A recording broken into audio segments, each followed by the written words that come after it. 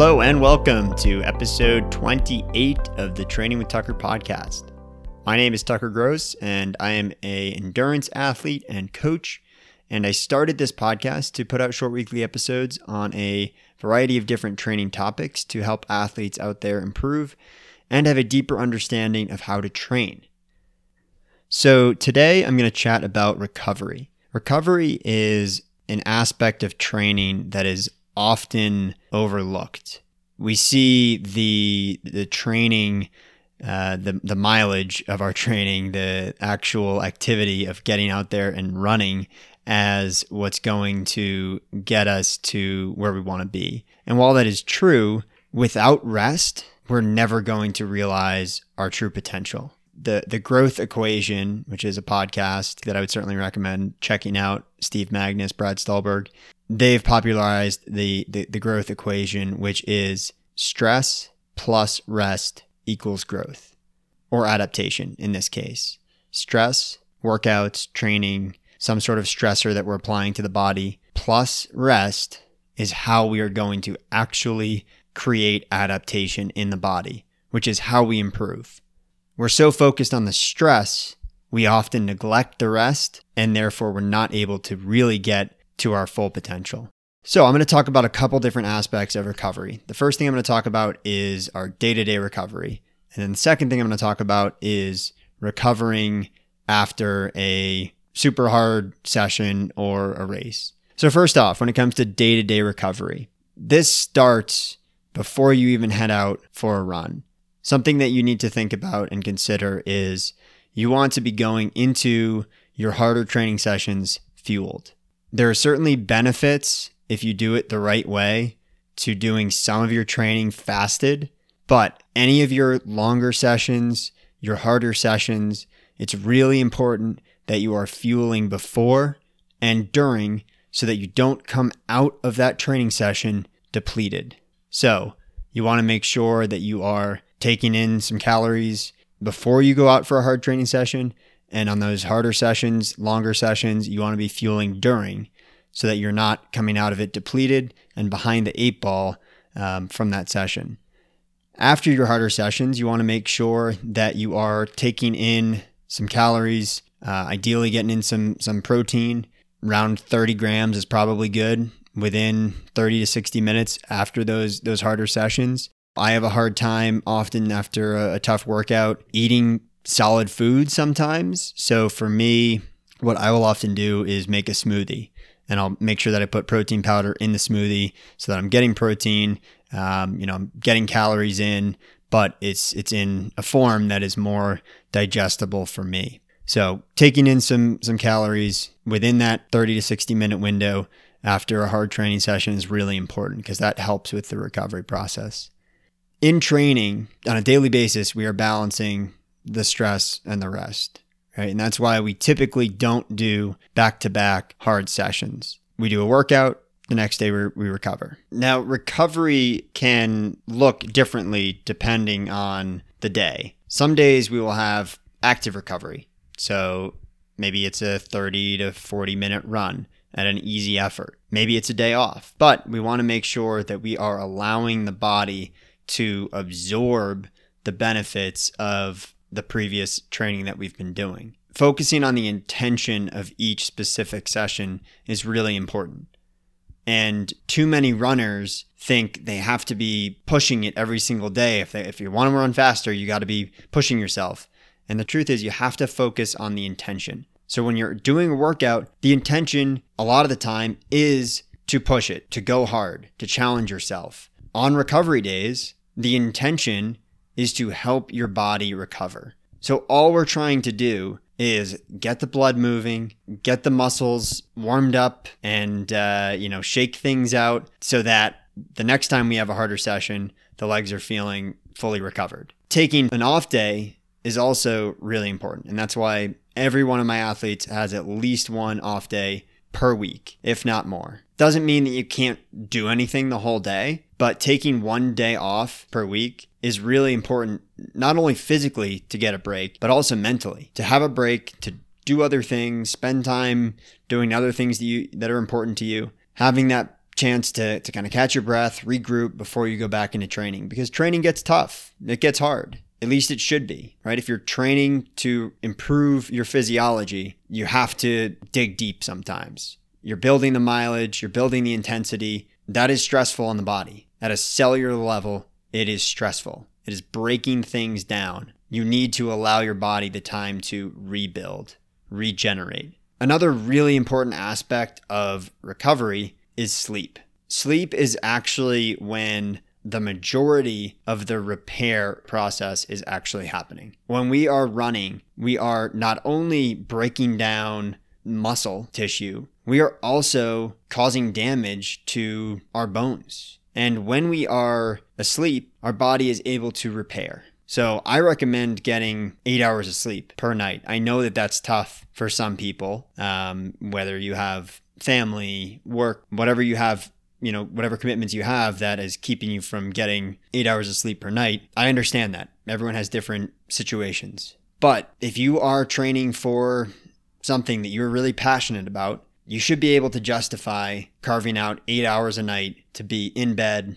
at the very least resting, if not fully asleep, because it's really, really important. The three biggest aspects of reaching your goal, the three big buckets that we want to make sure we're filling up, is the training. So getting out there for your runs, for your training runs, your fueling, making sure that you are replenishing the calories that you are burning so that your body can repair, regenerate, all of that and improve. And the third one is sleep. Sleep, fueling, and training. And if you neglect the sleep and the fueling aspect, you're likely going to be negatively impacting the training. At some point, things are going to break down. You're going to start to see some negative consequences if you're not adequately focusing on the sleep and the fueling. There's certainly many other aspects of recovery that have been popularized in, the last few decades.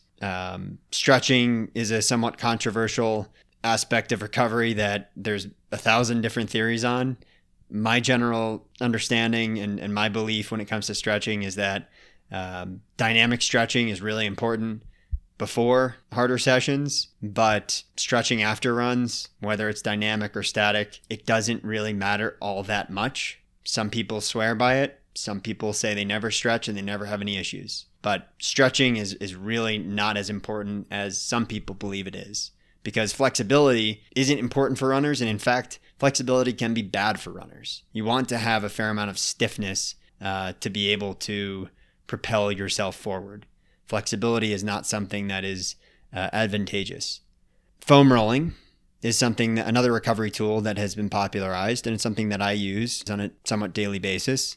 And I believe that it does help. It can help to kind of break up some of the buildup in the muscles. Massage can certainly be helpful. There's also more expensive tools that you can purchase, such as, percussion massagers, Normatec boots, those sorts of things.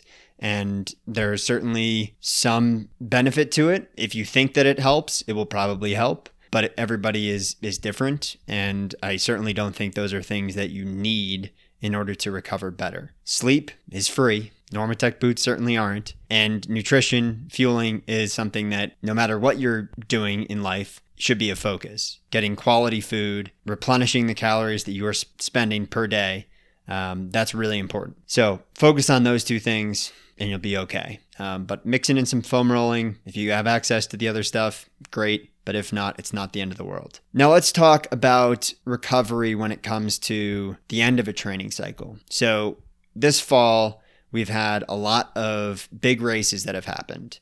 We've had a lot of marathon majors. A lot of people have been training for maybe their first in-person race in almost 2 years. A lot of big city races are happening again. So let's say you've just finished a training block where you ran your goal race, and now you're thinking, all right, well, what do I do next, right? And no matter who you are, it's really important that you take some downtime at the end of a training cycle.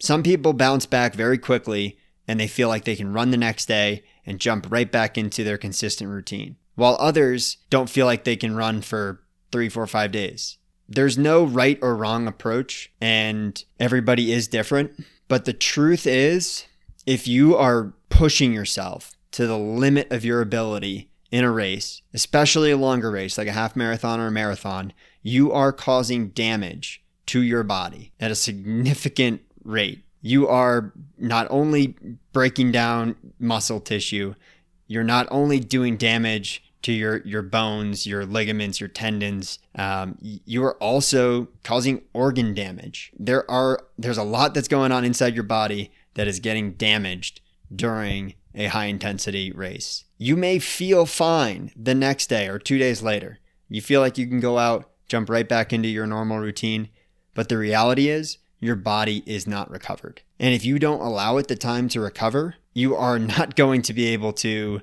train as intensely as you could if you did recover. So my recommendation and how I coach all my athletes is to take the 2 weeks after your goal race, after a training block, at the end of your training season, and just focus on doing things that feel good. Now, some people need a limitation on that, because if I say do what feels good, well, they feel fine 2 days later and they're going to go out and run every day. Well, in that case, I put some sort of limiter on what they can do. But most people, that means for a couple days, they're not doing a whole heck of a lot. Maybe some walking around. A shakeout run of 30 minutes is fine, but it's more of a shuffle just to move the legs a little bit. It can really be helpful to relieve some of that soreness. But if you don't feel like running 2 days after a marathon, that's fine. Take time off. There's really no need to go out and jump right back into training. Fitness is not going to go away overnight. In fact, it takes a lot less than most people think to maintain your fitness. And that's, I think, the main concern. People are like, well, I just worked for 4, 5, 6 months to get to where I'm at right now. I don't want to just lose this. I want to maintain this so that the next training cycle, I can run even faster. You're not going to lose your fitness overnight. If you go out, say you take 2 weeks fully off from running, all right, you may have a small 2-3% loss in your fitness. You might feel terrible your next run, your next couple runs. You're going to feel sluggish. Your legs are going to feel heavy. You're going to be huffing and puffing. But the reality is, at a cellular metabolic level, your fitness has not dropped off by that much, and it will come back very quickly. So give your body the time it needs to recover and repair the damage that you've done to it. Because I would imagine that you're going to want to do something in the spring. You're going to want to run a marathon, a half marathon, maybe an ultra. You're going to want to do something. Maybe you want a PR. You want to run faster. Maybe it's a 5K on the road. Whatever it may be, you have some big goal that you want to accomplish in the spring, in the next 6 months, the next 5 months. If you don't take the time after your race to actually allow your body to recover, well, you might feel fine the first couple weeks of training.